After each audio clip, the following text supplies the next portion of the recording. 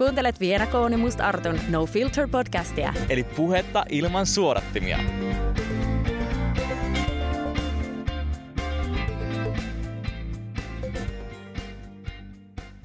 Se olisi jouluspesiaalin aika. Me ollaan odotettu tätä ainakin ihan sikana. Toivottavasti myös te. Olen odottanut tätä kuin kuuta nousevaa. Ja tämähän on tuttuun tapaan No Filter podcast. Tervetuloa. Tervetuloa täällä studiossa tänään taas Viena K. Ja Arttu. M. Eli Musta Arttu. Hei. Ihanaa. Hei. Kohta alkaa meidän joululoma. No itse asiassa myönnettäköön, että tällä hetkellä istun varmaan lentokoneessa, kun sinä kuuntelet. En tiedä missä oot, mutta mä ainakin tällä hetkellä, kun tää jakso ulos, niin luultavasti jo New Yorkissa tai matkalla sinne. Mahtavaa siis joulunykissä. Mulla on taas, ei ole vielä ihan se loma. Elikkä tänään on vielä joulukonsertti. Tervetuloa vaan kaikki tonne Töölöön Olaus-Petrin kirkkoon kello 7. Ja huomenna myös tuolla Espoossa. Mutta sen jälkeen sitten on loma. Ja aion ottaa rennosti. Todellakin. Me pyydettiin teitä kuuntelijoita lähettämään meille kysymyksiä ja niitähän tuli oikein kivasti. Ja tänään me aion vastailla niihin. Eli kaikki teidän mieltänne askarruttaneet kysymykset saavat nytten vastaukseen täältä meitä asiantuntijoilta Viena Koolta ja Mustosen Artulta. Kyllä. Tästä tulee tulevaisuudessa sellainen käsite, että kysy Viena Koolta ja Musta Artulta ja saat varmasti no filter henkisen vastauksen. Eli ilman mitään suodattimia tulee nämä vastaukset. Pyritään vastaamaan mahdollisimman rehellisesti. Aivan ensimmäinen kysymys. Olette tosi läheisiä ystäviä ja puhutte avoimesti mistä vaan, mutta onko olemassa joitain asioita, mistä ette pysty keskustelemaan yhdessä tai keskustelu on epämiellyttävää? Jaa. Tuleeko sulle jotain mieleen? Jotain aihealueita? Mulla tulee mieleen, että ehkä varmaan sellainen, että jos niinku on tapahtunut jotain, niinku, tiedätkö ollut jotain riitaa, tai no riita on ehkä nyt jotenkin sellainen liian voimakas sana, mutta tiedätkö, että on ollut jotain semmoista, niinku, ehkä semmoisista niinku, tavallaan meidän välillä tapahtuneista hankalista asioista, niin niistä puhuminen voi olla hankalaa, koska niistä puhuminen on aina hankalaa. Niin. Tiedätkö, ottaa puheeksi. Ei mitenkään epänormaalia ehkä. Jos vaikka sun käytös on ärsyttänyt mua tai mun käytös on ärsyttänyt sua, niin tommosen ottaminen puheeksi, niin mun mielestä se on kyllä aina hankalaa, mutta se on myöskin semmoinen, että olisi se kenen kanssa vaan. Niin onkin. Ja siis se on ehkä myös semmoinen, mä en oikein tiedä mikä tohon on se, niin kuin, pitäisikö sillä. Se on hirveän vaikea kysymys. Se, että jos on semmoisia asioita, mitkä vaikka ärsyttää itseä, ja sitten kun saattaa olla se, että kun ei se välttämättä ole totuus, niin kuin, tai silleen, että kun se ärsyttää vaan sua, niin tuntuisi pahalta mennä puhumaan siitä asiasta sen ihmisen kanssa, kun ikinä onkaan kyseessä, koska ei halua jotenkin aiheuttaa kuitenkaan pahaa mieltä. Sen tietää, että siitähän tulee pahaa mieli anyways. Ja vaikka se olisikin kritiikkiä, niin kuin rakentava kritiikkiä, mutta siis ainahan se tuntuu pahalta, jos joku toinen tulee vähän niin kuin silleen vaikka omaa jotain jossain määrin sun käytöstä niin kuin kommentoimaan. Niin en mä tiedä, onko se sitten, että missä määrin, pitäisikö sitä sanoa ihan ylipäätään, pitäisikö noista asioista enemmän pystyä puhumaan. Mun mielestä pitäisi. Niinpä. Mutta se on tosi luontaista myös, että niistä ei uskalla alkaa ehkä juttelemaan. Niin tai tavallaan se on se, että mä oon ainakin semmoinen konfliktin välttäjä. Eli mä en, tää nyt kuulosti siltä, koska mä oon myös toisaalta. Niin, mä olin miettinyt just, että. Mutta mä tarkoitan sitä, että eihän kukaan ihminen halua luonnostaan niin jotenkin silleen koko ajan haastaa tai luoda jotain niin semmoista jännitettä ja skismaa niin ystäviensä välille, vaan sitä haluaa, että asiat sujuu mukavasti ja näin. Että ehkä just noiden asioiden, se on ihan inhimillistä, että niiden asioiden ottaminen esille on hankalaa. Tai niistä puhuminen voi olla epämiellyttävää. Tai vaikka jos sanotaan vaikka, että me oltiin tuossa itsenäisyyspäivänä yhdessä juhlissa ja sitten sä olisit tehnyt siellä jotain, mikä mua ärsyttäisi, tai mä olisin tehnyt jotain, niin se, että sitten niin punnitsee sitä, että no tarviiko mun sanoa tästä, vai meneekö se vaan niin itsestään, että okei, toi nyt oli yksi ilta ja vähän siinä, että me ehkä molemmat kuitenkin tajus, että siinä meni joku pieleen tai jotenkin näin. Ja menikö sun mielestä joku pieleen siellä? Niin, no siis itse asiassa. Mä oon täällä ihan silleen. Nyt käydään tämmöinen kiusallinen keskustelu. No, ei mennyt mikään pieleen. Siis mun mielestä sulla oli vaan tosi rumaväriset sukat, että se jäi vähän. No ei oikeasti, tää on ihan hatusta. Mulla oli valkoiset sukat. Sä et tykkää valkoisesta. Onks nää rumat nyt? Eikä. Tää oli tosi hatusta vedetty. Mä en yhtään muista, mulla ei mitään mielikuvaa sun sukista sinä iltana. Ei, sinä iltana ei mennyt mikään pieleen. mutta eikä aika harvoin ole mennyt muutenkaan. Yleensä meillä on aika hauskaa. Mutta niin, ihan jos olisi tämmöinen tilanne. Tämä on tämmöinen niin hypoteettinen. Kyllä, hypoteettinen tilanne. Niin se, että kyllä mä kävisin siinä aika paljon itse sellaista pohdintaa, että kyllä sen pitäisi olla sen aika semmoinen iso asia, että mä kokisin, että siitä olisi jotain hyötyä, että me juteltaisiin siitä ja se käytäisiin läpi. Koska aika usein, jos jotain on niin kuin tapahtunut silleen, että ehkä on tullut sanottua toiselle tai ehkä jotenkin vähän käyttäydytty jotenkin silleen, mitä olisi voinut käyttäytyä paremminkin, niin monesti ne on myös silleen vähän niin kuin, molemmat vähän niin kuin ymmärtää sen ja siihen, että saattaa tehdä sellaisilla pienillä hyvityseleillä ehkä semmoisen, tiedätkö, sen, että tällä tämä vähän niin kuin nyt oli. Ja siis siinä molemmat ymmärtää, että okei, tämä on nyt niin kuin selvitetty, että ilman sitä tarvitsee ottaa sille erikseen puheeksi. Ja en mä tiedä, tarviiko aina ottaakaan, jos se toimii se ystävyys silleen, että... No ei mun mielestä. Enkä mä tiedä, siis onko se myöskään... Kyllä mä sanoisin, että meidän ystävyys on semmoinen, että me pystytään aika lailla puhumaan varmaan kaikista asioista. Mutta ei me välttämättä puhuta kaikista asioista aina. Niin. Että... Eikä toisaalta, mutta ei, mulla on ainakin semmoinen olo, että ei myöskään tarvitse puhua kaikkea. Että meillä ei ole semmoinen, mulla jää semmoinen fiilis, että me jotenkin nyt yritetään pimittää jotain toisiltamme tai en mä tiedä, mulla on ainakin semmoinen olo. Mullahan ei ole yhtään semmoinen olo, että mä oon itse semmoinen, että mun on hankala puhua ylipäätään semmoisista kaikista niin kuin vaikeimmista ja kipeimmistä asioista ehkä niin kuin kenellekään. Ja mä aina pikkusen yritän tehdä työtä sen eteen, että mä uskaltaisin niin kuin edes vaikka itse kirjoittaa ne ajatukset johonkin itselle ja sitten ehkä puhua jollekin toiselle. Mutta kyllä mä voin sanoa, että sä oot yksi sellaisista tyypeistä, kelle mä oon ehkä voinut just silloin, mulla on ollut sellaisia hetkiä mun elämässä, että mä en ole oikein että sä oot ollut se eka ihminen, kelle mä oon uskaltanut sanoa jostain vaikka just tämmöisestä oikeasti kipeästä jutusta. Kyllä mä muistan joskus vuosia, tai pari vuotta sitten ehkä, kun sä eka kertaa avaudut semmoisista vähän vaikeimmista asioista mulle, niin mä muistan, kun et sä ollut koskaan aiemmin oikein puhunut. Sä olit aina ollut vaan silleen niin kuin hymyili ja ollut semmoinen, että niin kuin, ei ollut mitään sen suurempaa periaatteessa tapahtunut mukaan, vaikka olisi oikeasti tapahtunutkin, mutta sä et ehkä ollut vaan avautunut niistä. Ja sitten se oli mulle ehkä yllättävää, tai ei yllättävää, mutta siis se oli hienoa huomata, että sä uskallisit avautua, kun taas mähän oon itse semmoinen, että mä niinku lavertelen hetikin, jos mut vähänkään niinku tuntuu pahalta, niin mä kyllä kerron sen kaikille. Tai niinku, mua ei niinku hävetä kertoa mistään isoistakaan asioista, ellei ne ihan jäätäviä, niin mä niitä kaikille kerron. Mut se oli siistiä, että sit säkin niinku uskalsit avautua. Niinpä. Koska se helpottaa. Ja mä en ajattele, että mua hävettää, vaan mä oon enemmänkin jotenkin silleen, että se tuntuu silleen, että jos mä puhun siitä, niin sit se niinku konkretisoituu ja mä annan sille tilaa ja niinku, tiedätkö, mä monesti niin teen semmoiselta pään sisällä ja semmoista psykologista tietää, että okei, nyt jos mä en niin anna tälle, mä keskityn näihin positiivisiin juttuihin. Mutta sekään ei ole aina hyvä. Kyllä pitää uskaltaa niin välillä sanoa suoraan. Että oikeasti... Toikin on totta, että kyllä sä omalla tuollaisella ajatustyöllä pystyt antamaan huonolle asialle vähemmän tilaa elämässä ja luultavasti ne niin helpottaa sitten. Tai jotenkin teetkö silleen, että se on ihan niin oikein, mitä sä teet, mutta kun mä itse vierastan myös sitä ajatusta, että kaikki vaikeat asiat yritetään vaan peittota sillä, että no, että tämä nyt on vaan tämmöinen, että ei höpö, että mitäs mä tästä välitän sen enempää, koska sitten taas ne jää jonnekin. Jos ne on oikeasti jotain niin sellaisia, jotka kalvaa sua pidempään, niin mitä tapahtuu vuosien päästä, kun ne on jossain tuolla niin tallottuna sun sisällä? Ja räjähtääkö se sitten jollakin niin suurella voimalla tai niin, mitä tapahtuu? Niin ja siis varmaan tuossa niin pätee semmoinen sääntö, että pitää miettiä sitä sääntelyä, että mitkä on oikeasti semmoisia asioita, että niin isoja asioita, että kyllähän se niin pitää niin pystyä tuossa vaikka munkin tarkastelemaan sille, että onko tämä semmoinen, joka on vaivannut mua oikeasti pitkään ja se oikeasti tuntuu, niin kuin, tai tämä niin on iso asia. Vai onko tämä nyt, tiedätkö just semmoinen, että saman tien silleen, hyi, että mä söin tänään yhden suklaapalan ja se oli ihan homeessa. Tiedätkö siis semmoinen, niin, että kuin niinku suhteessa, että tietyissä asiassahan se on tosi hyvä, että sä et niinku anna niille negatiivista tai niille semmoisille sua vaivaaville jutuille, koska muakin saattaa vaivata aika pienetkin jutut tosi paljon joskus.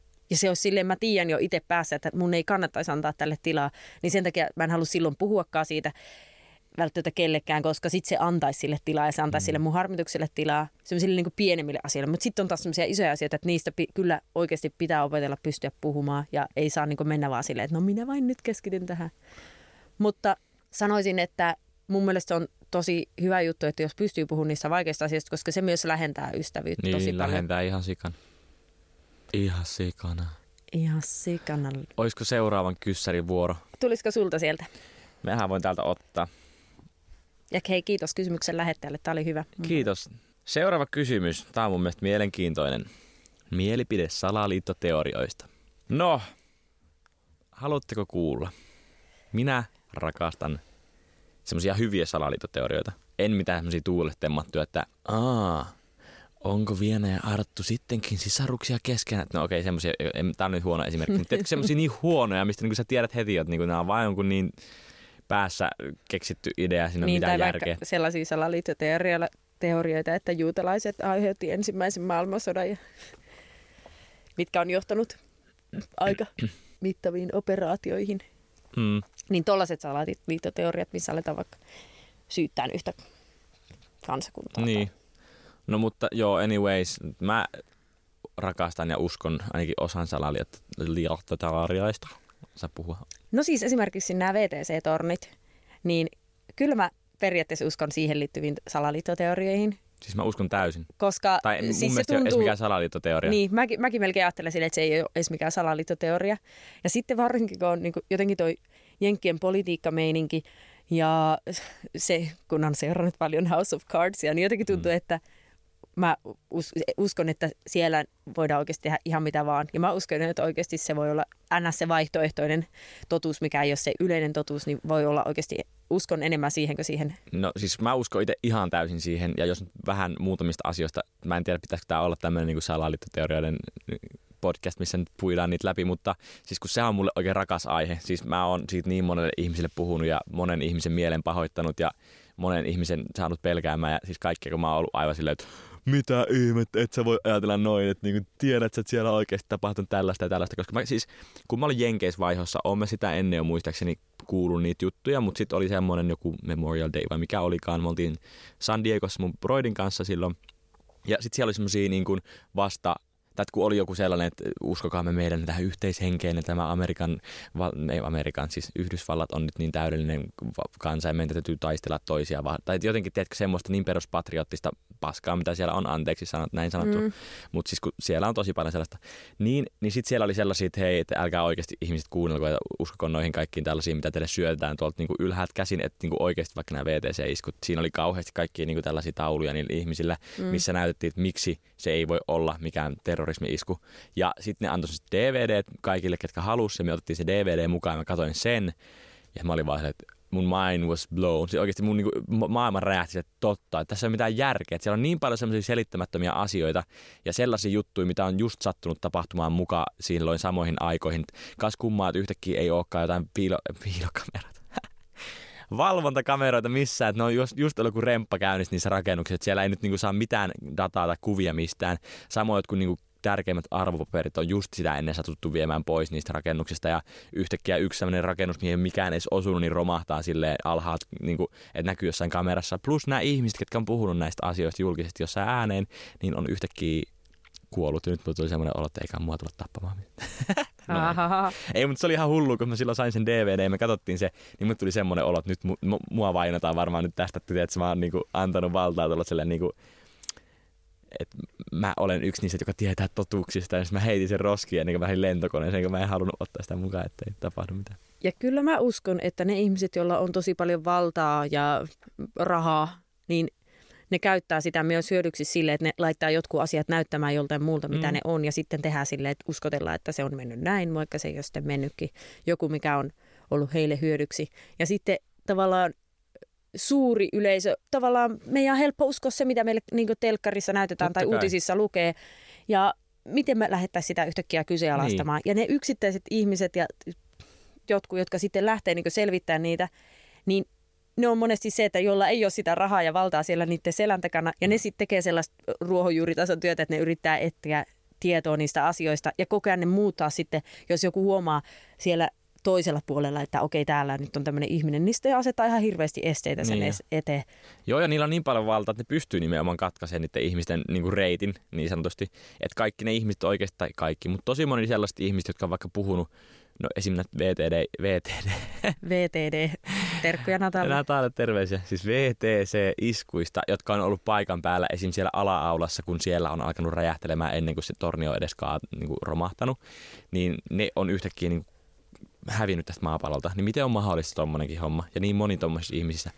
Ja toinen juttu, mikä on ollut, no menkää katsomaan niitä oikeasti. Mun mielestä kannattaa käydä vähän tutustumassa, koska oikeasti. Ja mun mielestä se on hassu ajatus näissä salaliittoteorioissa, että ihmiset uskoo, että jotain tuommoista noin pahaa ei voisi oikeasti, että joku niin kuin valtaa käyttävä poliitikko ei oikeasti voisi tehdä tuommoista. Tai etteikö voisi, koska ihmiset, ihan niin kuin jotenkin silleen, että vaan ne terroristit on niin kuin nyt niitä pahoja ja se pahuus kulminoituu sinne ja sitten nämä kaikki muut niin kuin poliitikot ja muut ja sellaiset, jotka on vallankahvassa kiinni jossain Jenkeissä.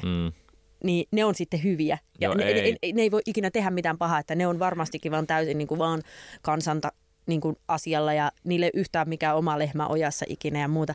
Niin se on jotenkin musta niin kuin naurettava ajatus, että ihmiset ei voi ymmärtää sitä, että ei, asiat on niin mustavalkoisia ja ei ole sille, että vaikka yksi puoli on paha ja toinen hyvä, ja vaan niin kuin sitä hyvyyttä ja pahuutta löytyy niin kuin kaikista Kyllä. ihmisistä. Ja varsinkin tollaisissa tilanteissa, missä oikeasti ihminen on periaatteessa koko maailman niin kuin pää. Kun miettii vaikka näitä nyt Jenkkien hallitsijoita, niin nehän on aika korkeassa asemassa silleen niin kuin maailman mittakaavassa.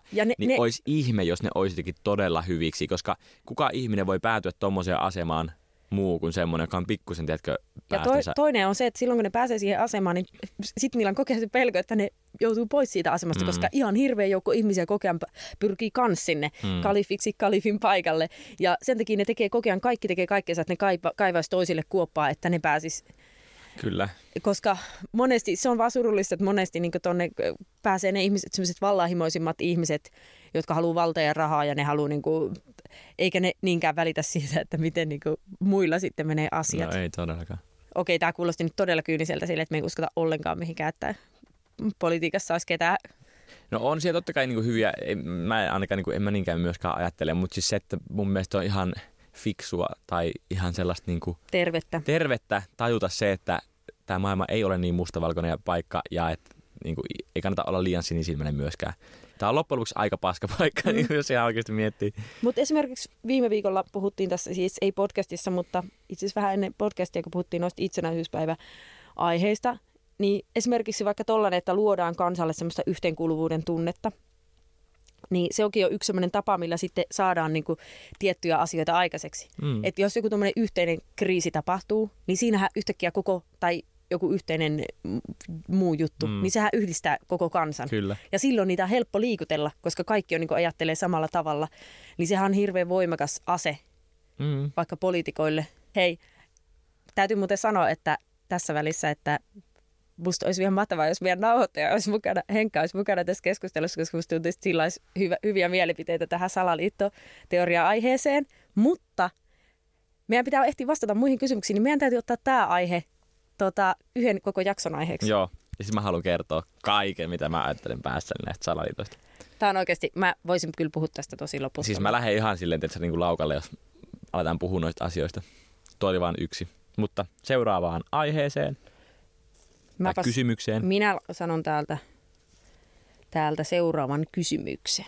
Nyt on tullut siis tosi paljon yllättäen niin lestadiolaisuuteen liittyviä kysymyksiä. Ja aika monet kysymykset, mitä on tullut, niin liittyy tähän. Juhu.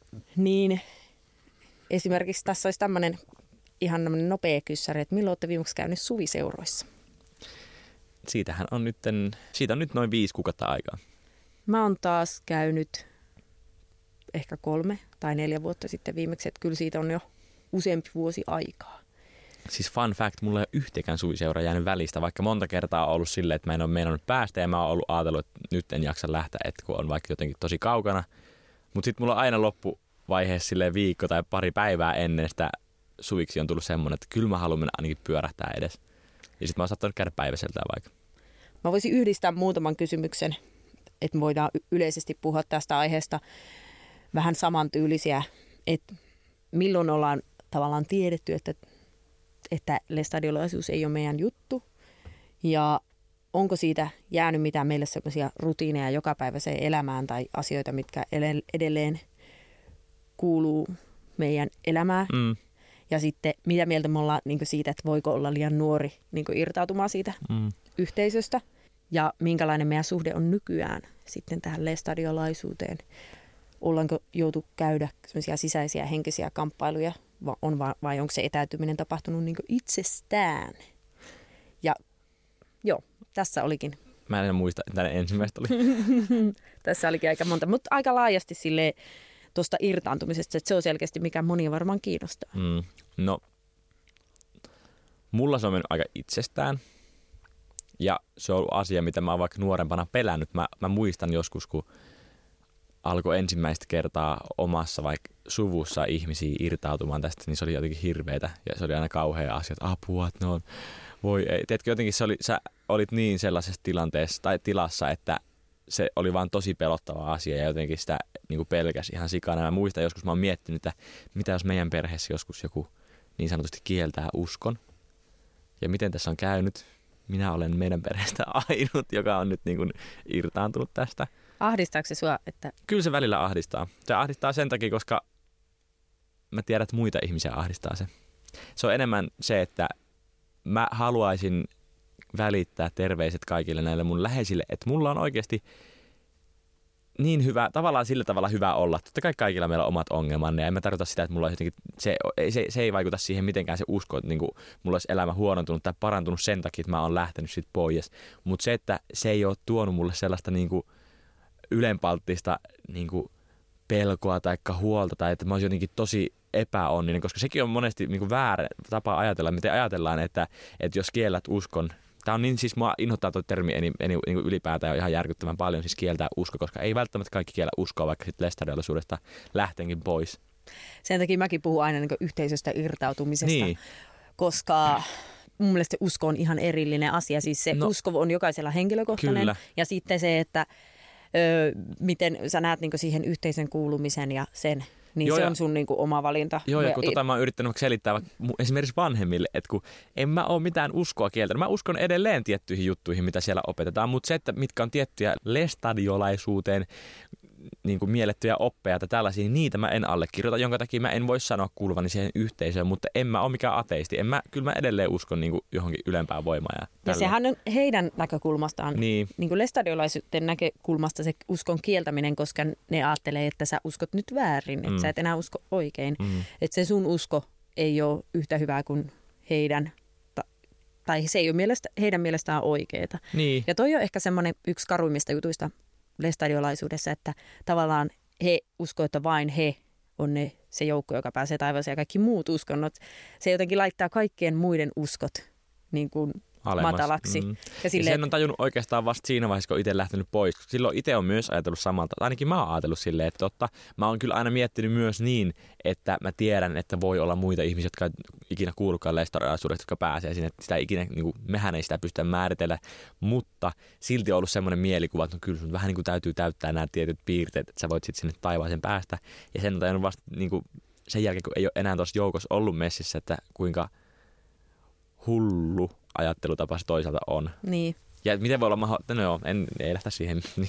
Ja tosta, että niin kuin, voiko olla liian nuori, niin tavallaan siitä, niin mä sanoisin, että ei kai se nyt ikää sillä tavalla kysy, mutta varmaan aika nuorena voi olla aika hankalaa, jos perhe ja siinä vaikka ystävät ja kaikki muut siinä. Esimerkiksi jos mä mietin itseäni vaikka teini-ikäisenä, yläasteikäisenä, niin ei mulla silloin käynyt se mielessäkään, koska koko mun turvaverkko, sosiaalinen piiri ja kaikki on ollut sitä lestadiolaisia. Ja en mä ole tiennyt mistään muusta, joten ja vaikka olisin tiennytkin, niin se olisi ollut kuitenkin niin semmoinen pelottava vaihtoehto, että mä olisin ollut niin yksin.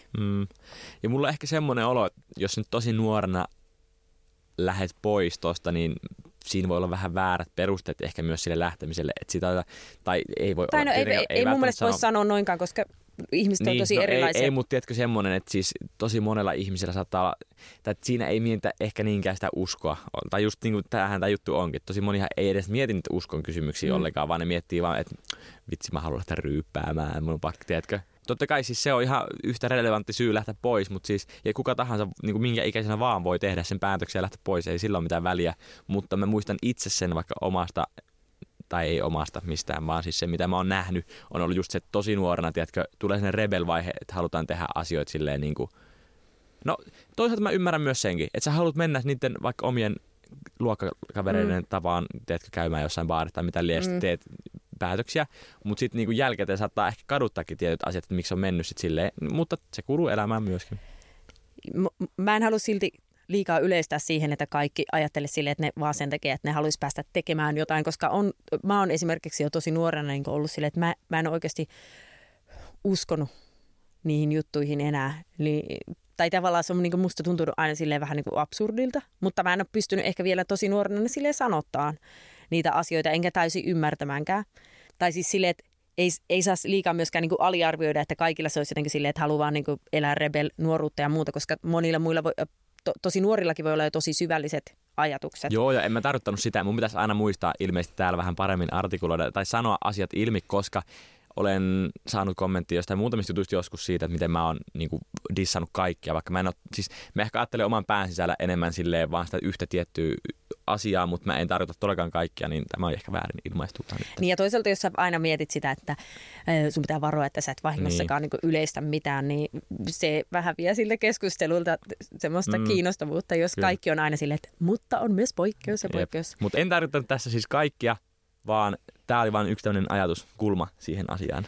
Mutta en mä sanoisi, että tuohon on mitään sellaista ikärajaa, mutta asiat kuitenkin joka tapauksessa elämässä niin pitää tehdä silleen, että pitää olla rehellinen, pyrkiä olemaan rehellinen itselleen ja miettiä aina sen oma elämäntilanteen mukaan, että mikä milloinkin tuntuu oikealta ja hyvältä. Mutta kyllä sitä kannattaa miettiä, että nuoruudessa ylipäätään mielipiteet vaihtelee ja tosi paljon ja se asia, mikä tuntuu vaikka että jollain hetkellä hirveän vahvalta, että nyt on niin kuin näin, niin vähän ajan päästä ei tunnukaan ja kohta sä ajattelitkin eri tavalla, niin tietenkin se vaikuttaa siihen, että jos tekee sellaisia hirveän radikaaleja pitkän tähtäimen päätöksiä, niin kannattaa silleen kuunnella niitä omia vanhempia ja ehkä jotain aikuisia läheisiä, että olisi sitten ainakin sellaisia ihmisiä, jotka olisi tukena siinä sun päätöksessä, kyllä. Olisi se mikä sitten olikin. Et se, että jos jäisi niinku ihan yksin, niin se olisi aika rankka tie. Niin ylipäätään siis nuoruudessa mun mielestä aihe kuin aihe, niin kannattaa ehkä miettiä asioita sen hetken mielijohdetta pidempään, koska siis totuus on se, että mieli kulkee vähän eri tavalla nuorempana. Tai silleen, että saattaa aika ailahtelevaisestikin niin kuin pomppia asiasta toiseen. Musta tuntuu, että mä oon puhunut aikaisemminkin tuosta mun omasta etääntymisestä, että se on tapahtunut silleen pikkuhiljaa ja se on ollut aika pitkään ensiksi semmoista niin kuin omaa kamppailua ja sitten vähitellen sellaista, että on uskaltanut alkaa puhua siitä muillekin. Ja sitä kautta sitten saanut vahvistusta sille, että on sitä tukijoukkoja myös sen tavallaan yhteisön ulkopuolella ja sitten uskaltanut ottaa sen askeleen. Ja tämä oli mun mielestä mielenkiintoinen kysymys tähän liittyen, että onko meille jäänyt sellaisia juttuja, joista me koetaan yhä syyllisyyttä, vaikka me ei enää pidettäisikään niitä syntinä. On mulle ainakin jäänyt. Mitkä on sulle tällaisia? No, itse asiassa aika monestakin asiasta tulee edelleen. Saattaa ajatella silleen, että voinkohan mä tehdä näin ja onko tämä nyt oikein. No mutta perus tällaiset, mitkä tulee mieleen, niin tietenkin kuin alkoholi. Nykyään ehkä ei enää ole niinkään, koska jotenkin se ei ole mulle mikään juttu, se alkoholin juominen. Ja mä en ole mikään, se ei ole mulle mikään elämän eliksiiri välttämättä. Tykkään sitä joskus silloin tälle nauttia.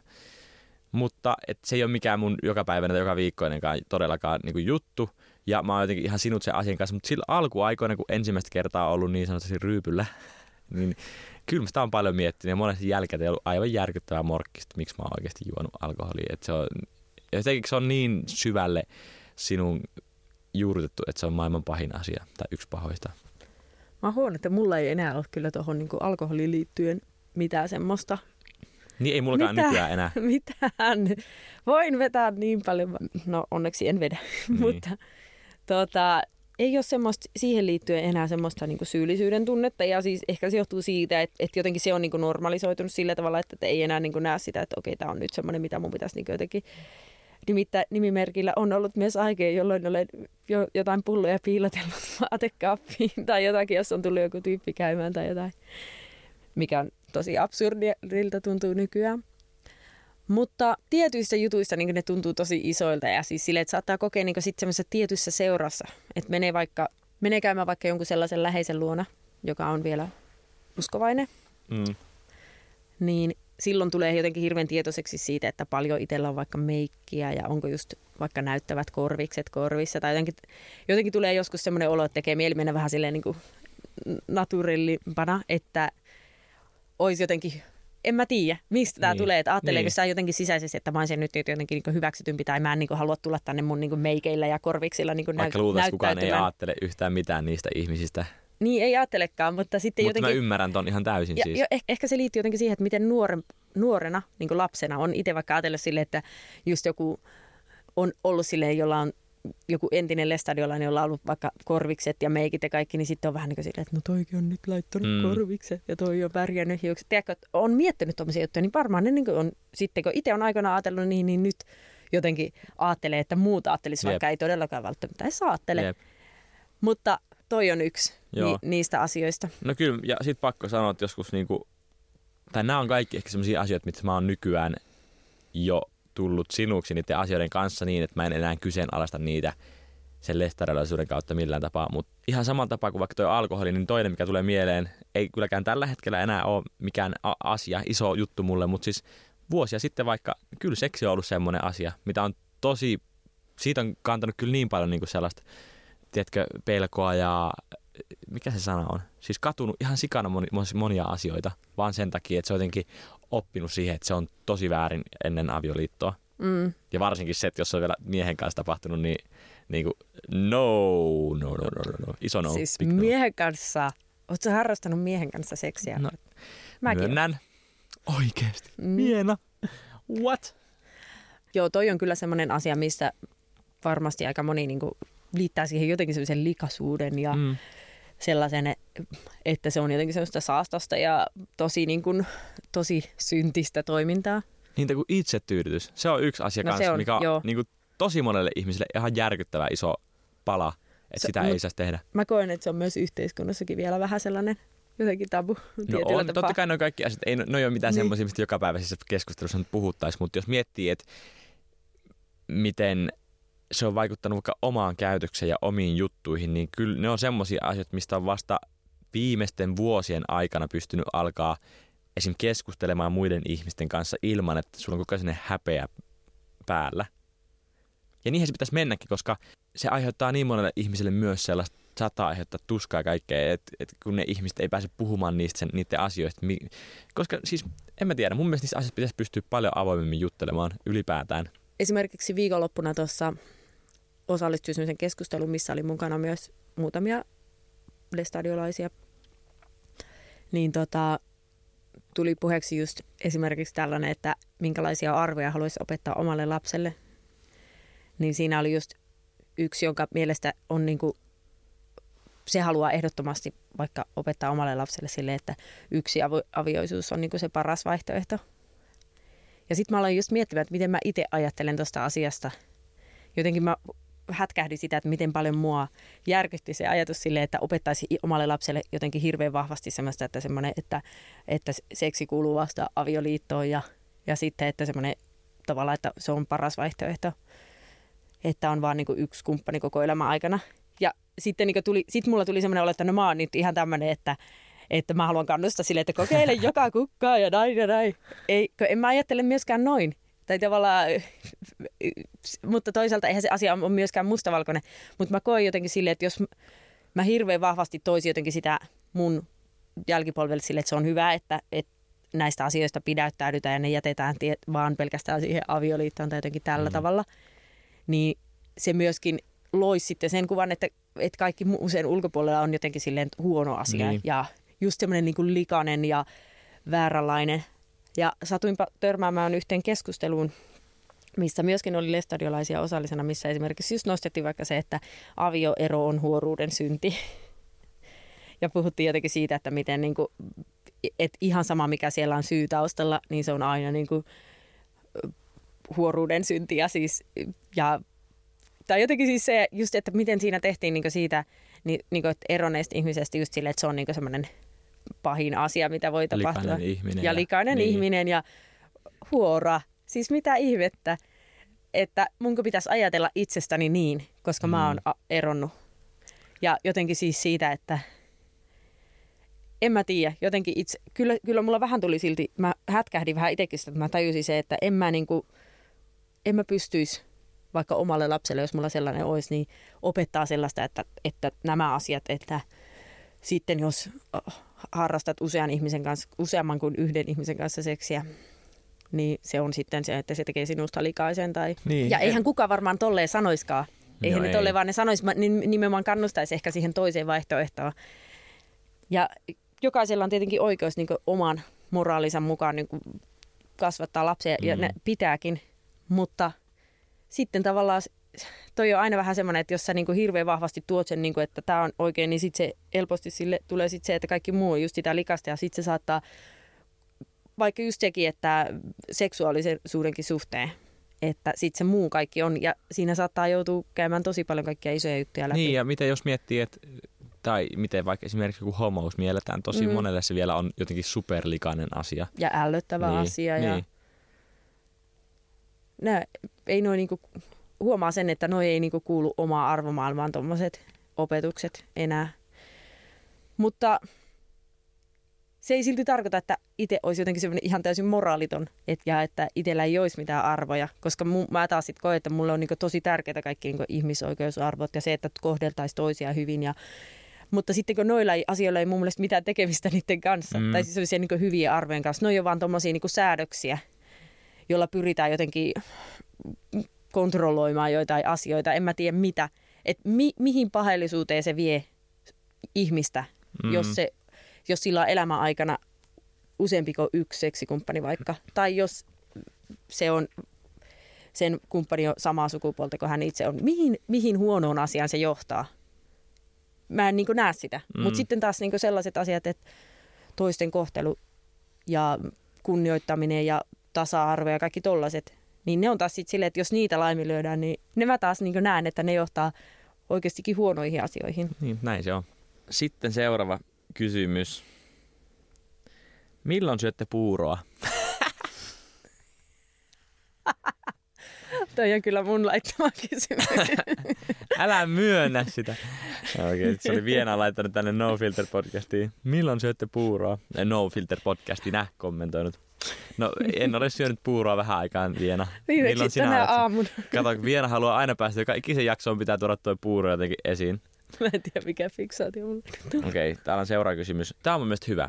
Jutelkaa yksinäisyydestä ja siitä, voiko tuntea yksinäisyyttä, vaikka on paljon ystäviä ja sosiaalinen. Voin itse vastata tähän heti, että kyllä voi tuntea yksinäisyyttä, vaikka olisi ihan sikana ystäviä ja ihmisiä ympärillä. Ja itse asiassa viime aikoina on ollut semmoisia fiiliksiä ainakin itsellä, että vaikka olisi mahdollisuus nähdä koko ajan kaikkia ihmisiä, mutta ei ehkä halua nähdä, mutta sitten tuntee yksinäisyyttä, kun on yksin kämpällä ja se on hassu fiilis. Mulla on ihan samoja fiiliksiä ja se on kyllä niin, että sen yksinäisyyden voi kokea tosi vahvana, vaikka olisi kuinka paljon ihmisiä ympärillä. Että jos mäkin mietin sitä, että mulla on iso perhe, jonka kanssa on hyvät välit ja on myös avoimet välit ja niiden kanssa voi puhua asioista ja voi myös jakaa omia murheita. Sitten mulla on hyviä ystäviä, läheisiä ystäviä, joiden kanssa voi puhua ja sitten mulla on poikaystävä, jonka kanssa myöskin puhutaan avoimesti melkein kaikesta ja silti välillä. Mullakin on ihan viime aikoina just ollut välillä semmoinen tosi voimakas semmoinen yksinäisyyden tunne. Ja se jotenkin kumpuaa siitä, että tuntuu, että jotenkin just siis silleen, että on tiettyjä asioita, että sä koet, että kukaan ei ymmärrä tai että sä et pysty niitä jotenkin jakamaan. Ja ehkä siis se liittyy myös siihen, että sä et osaakaan jakaa niitä tai jotenkin sä et osaa sanottaa tai sä et halua puhua vielä niistä tai jotain muuta. Ja sitten tulee semmoinen voimakas yksinäisyyden tuntu.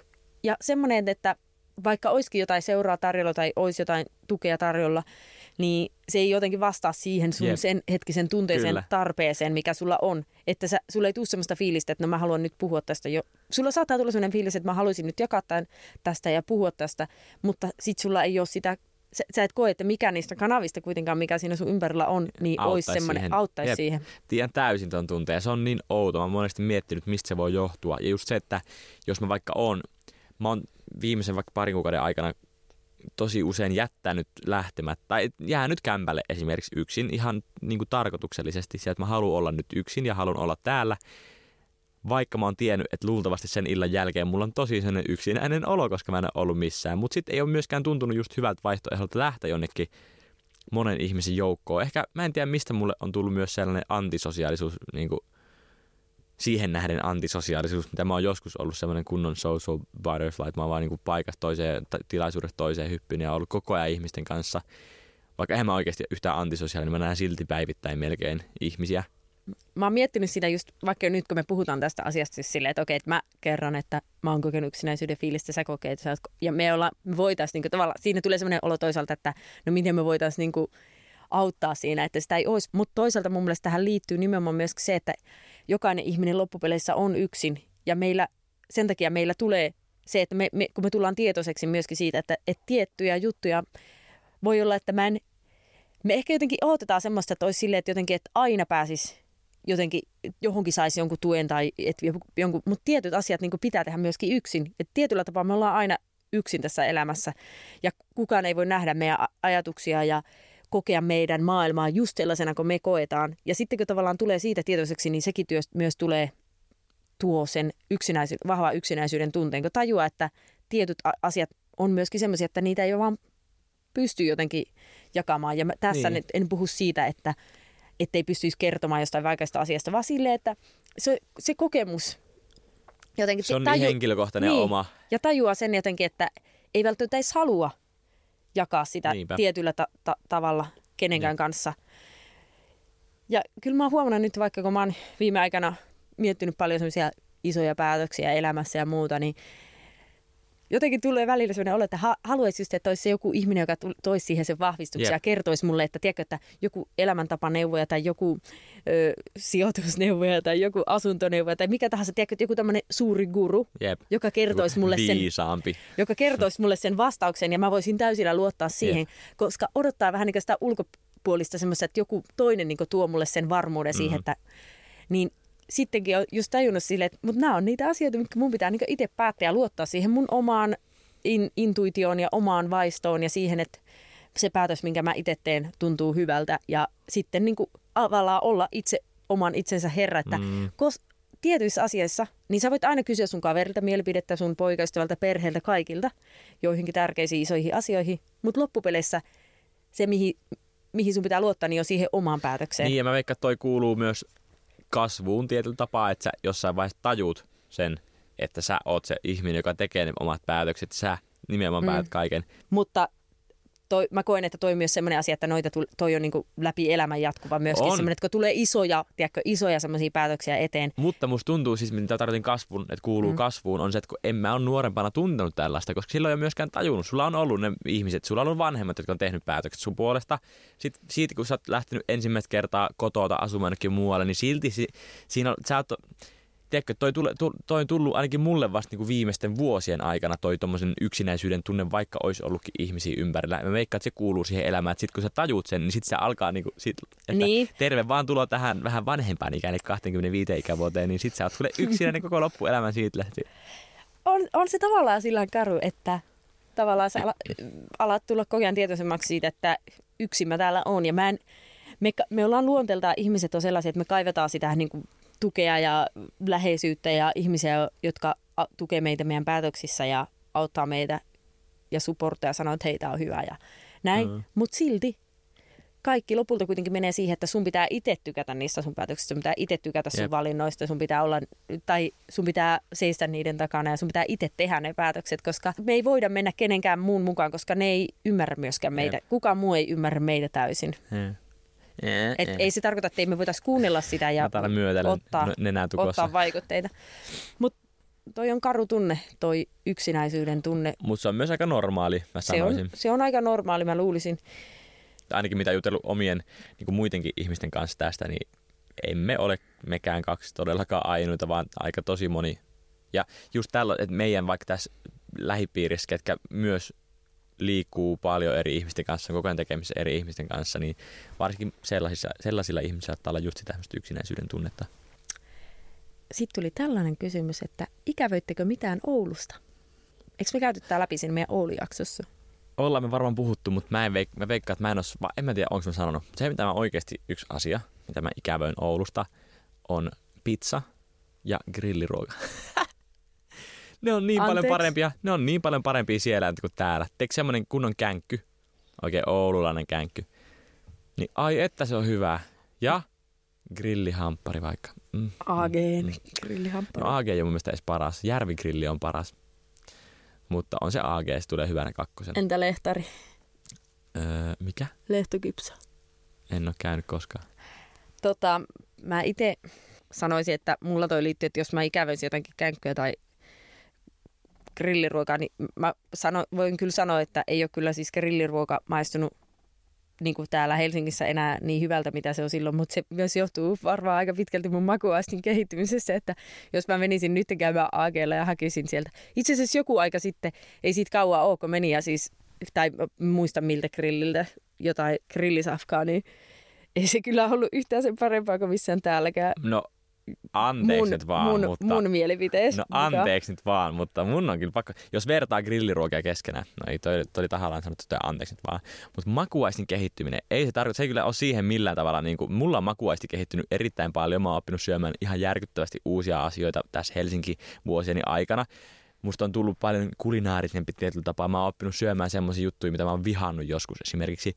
Mutta se ei poista sitä, että mä rakastaisin edelleen grilliruokaa. Mä tiedän sen, että eihän se siis... tavallaan en pidä edes vertailla keskenään jonkun toisen ruoan kanssa mun mielestä. Ja siis mulle grilliruoka tulee aina olemaan varmaan semmoinen paha, tiedätkö, tietyllä tapaa. Mun mielestä se on hyvää. Siis semmoinen mättö, oikein rasvainen mättö, niin ei aina todellakaan. Mutta tietyissä tilanteissa harvoin, niin ai että se sopii siihen hetkeen. Mulla taas on siis käynyt silleen, että mä en niinku jotenkin, se maistuu vaan niin jotenkin pahviselta ja semmoiselta vaan niinku rasvaselta. Se johtuu myös osittain varmaan siitä, että kun mä oon jättänyt niinku eläinperäiset jutut aika pitkälti pois, niin meillä käy siis sellaiset kaikki sellaiset tosi rasvaset jutut ja muut, niin helposti, en mä tiedä, siis ei edes niinku hirveästi tee. Siis se ei tarkoita sitä, että enkö tykkäisi just kaikista niinku sipseistä ja tommosesta, mutta en mä voi sanoa silti, että ne olisi mitenkään, tai ja ranskiksista, majoneesilla ja tommosista, mutta en mä voi silti sanoa, että, mä niinku jotenkin, että ne olisi jotenkin niin, että mä vaikka ikävöisin niitä. No mutta siis mä syön niinku, siis aina kun mä menen Ouluun, lähes ensimmäisenä mitä mä teen siellä, mä haen joko grilliltä niinku makkaraveron tai hampparin. Näinkin just hyvä. Niin, ei, mutta se on, mun mielestä se on semmoinen asia, mikä ei vedä vertoja, tai mille ei täällä mikään paikoista vedä vertoja. Mä ikävöin Oulusta ehkä välillä semmoista tietynlaista pienuutta. Tai siis sille, että jotenkin siellä on semmoista sympaattisen niin kuin pientä ja asiat on lähellä. Ja myöskin se, että jotenkin ei ole niin kompleks, vaikka kaikki keskustelut ja kaikki muut, vaan se on semmoinen niin simppeli, pieni pari korttelia siinä. Ja myöskin tietenkin sitä, että siellä on niin kuin vielä enemmän se luonto läsnä. Ja omaa perhettä tietenkin. Niin, no totta kai perhe, se nyt on ykkönen, mitä siellä, minkä takia eikö se grilliruoka? Joo, mä menin hampurilaisten takia aina Ouluun. Sori nyt äiti ja iskä ja kaikki tekee, että kuuntelette, en ole tullut teidän takia todellakaan, vaan niiden grilliruoke. Ei, mut joo. Ja sitten yksi juttu, mun mielestä kuitenkin se on tietynlainen niin kuin leppoisuus. Tarkoitan siinä mielessä, että asiat toimii vähän hitaammin, tai silleen, ei ole koko ajan mikään hirveä kiire. Se on mulle jotenkin viime aikoina alkanut tökkiä Helsingissä vähän. Tuntuu, että kaikilla on koko ajan kauhea kiire ja kaikilla on ihan hirveästi töitä. Ja se on myös varmaan totta. Kyllä mullakin on ihan sikana töitä. Mutta siis mä en jotenkin haluaisi elää sellaisessa ympäristössä tai maailmassa, missä koko ajan pitää kertoa toisille siitä, kuinka kiire on, kuinka paljon sulla on töitä, kuinka sä et kerkeä näkee. Okei, mä oon itse hyvä esimerkki tästä ja mua hävettää se, että kun mulla ei mukaan aikaa nähdä niin kuin vaikka ystäviä välttämättä aina. Mutta sen takia mä haluaisinkin pois siitä, koska mä haluaisin enemmän aikaa niille ystäville ja ihmisille ja enemmän aikaa sellaiselle elämälle. Koska mitä me loppujen lopuksi, haluanko mä vaikka mitä loppuja niin kuin mun elämässä on ollut, että se on ollut täynnä vaan töitä. Joo, ja mulla on tosi sama kokemus ihan niin kuin just tästä vuodesta jotenkin varsinkin. Että enemmän kaipaisi semmoista vähän rauhaa. Kyllä. Itse asiassa tästä onkin hyvä pikkuhiljaa sitten kaartaa tonne joululoman puolelle. Jep. Rauhaa ja rakkautta kaikille. Me lähdetään nyt rauhoittumaan hetkeksi ja yritetään nyt nähdä niitä ystäviä ja ihmisiä, ketä ei ole kerennyt ehkä näkee. Okei, mä oon nyt poissa Suomesta. Niin. Mutta mä näen niitä ihmisiä, ketä mä en ole nähnyt vuoteen. Ja sä voit rauhoittua hetkeksi aikaa niiden kanssa silleen, että sun ei tarvitse myöskään miettiä sitä, että nyt mun pitäisi olla näkemässä kavereita, vaan sä voit keskittyä siihen hetkeen ja sä voit olla sun perheen kanssa siellä, koska sulla ei siellä myöskään ole muuta mahdollisuutta, ellei sitten hirveästi laulata jotain Tinderiä ja käy siellä treffeillä juoksemassa kanadalaista. Tuskinpa. Komistuksien kanssa. Kuka sitä tietää, mutta tuskinpa. Saa nähdä, kenen kainalossa sä tuut takaisin sitten. Oi. Hei, kiitos ihan mahtavista kysymyksistä. Ja me ei ehditty ihan kaikkeen nyt vastata. Pahoittelut siitä. Tällaisen voisi tehdä joskus uudestaan. Niin vois.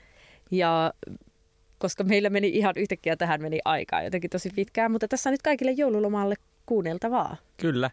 Ja tässä tuli tosi monta sellaista uutta ajatusta, että hei, tästäkin voisi tehdä kokonaisjaksoa, tästäkin voisi tehdä kokonaisjaksoa. Niin huomaat, riittää puhuttavaa paljon enemmän kuin pikkusen kysymyksen vastauksen verran. Sanotaanko se niin? No, anyways. Huomaa, kun oma pää on tyhjä, niin ei synny aina näitä ajatuksia, mutta mä luulen, että uusi vuosi tuo mukanaan myös paljon uusia kujeita tänne No Filterin puolelle.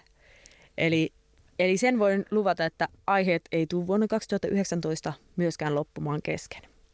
Mutta mä oon aina halunnut puhaltaa tähän mikkiin kerran niin kuin täysin, niin mä teen sen nyt, koska tämä on viimeinen jakso. Noin, nyt mä oon tehnyt sen. Apua. Ei mä halua kuulla, mitä se kuulostaa. Okei, se suorattaa aika hyvin toi suoratinta. Mutta me haluttaisiin nyt toivottaa teille kaikille oikein ihanaa, rauhaisaa joululomaa. Ja tosiaan olemme 2 viikkoa tauolla, joten sen aikana voitte kuunnella tätä jaksoa uudestaan ja kaikkia muuta 25 jaksoa, niin, jota tähän mennessä olemme tänä vuonna julkaisseet. 26. Eikö niin tämän jakson lisäksi niin, 25 muuta jaksoa, kato. Joo. Ja siellä on paljon varmaan, pitäisi sittenkin käydä niitä ensimmäisiä jaksoja kuuntelemassa, koska ei enää muista edes, mistä kaikesta on oikein puhunut.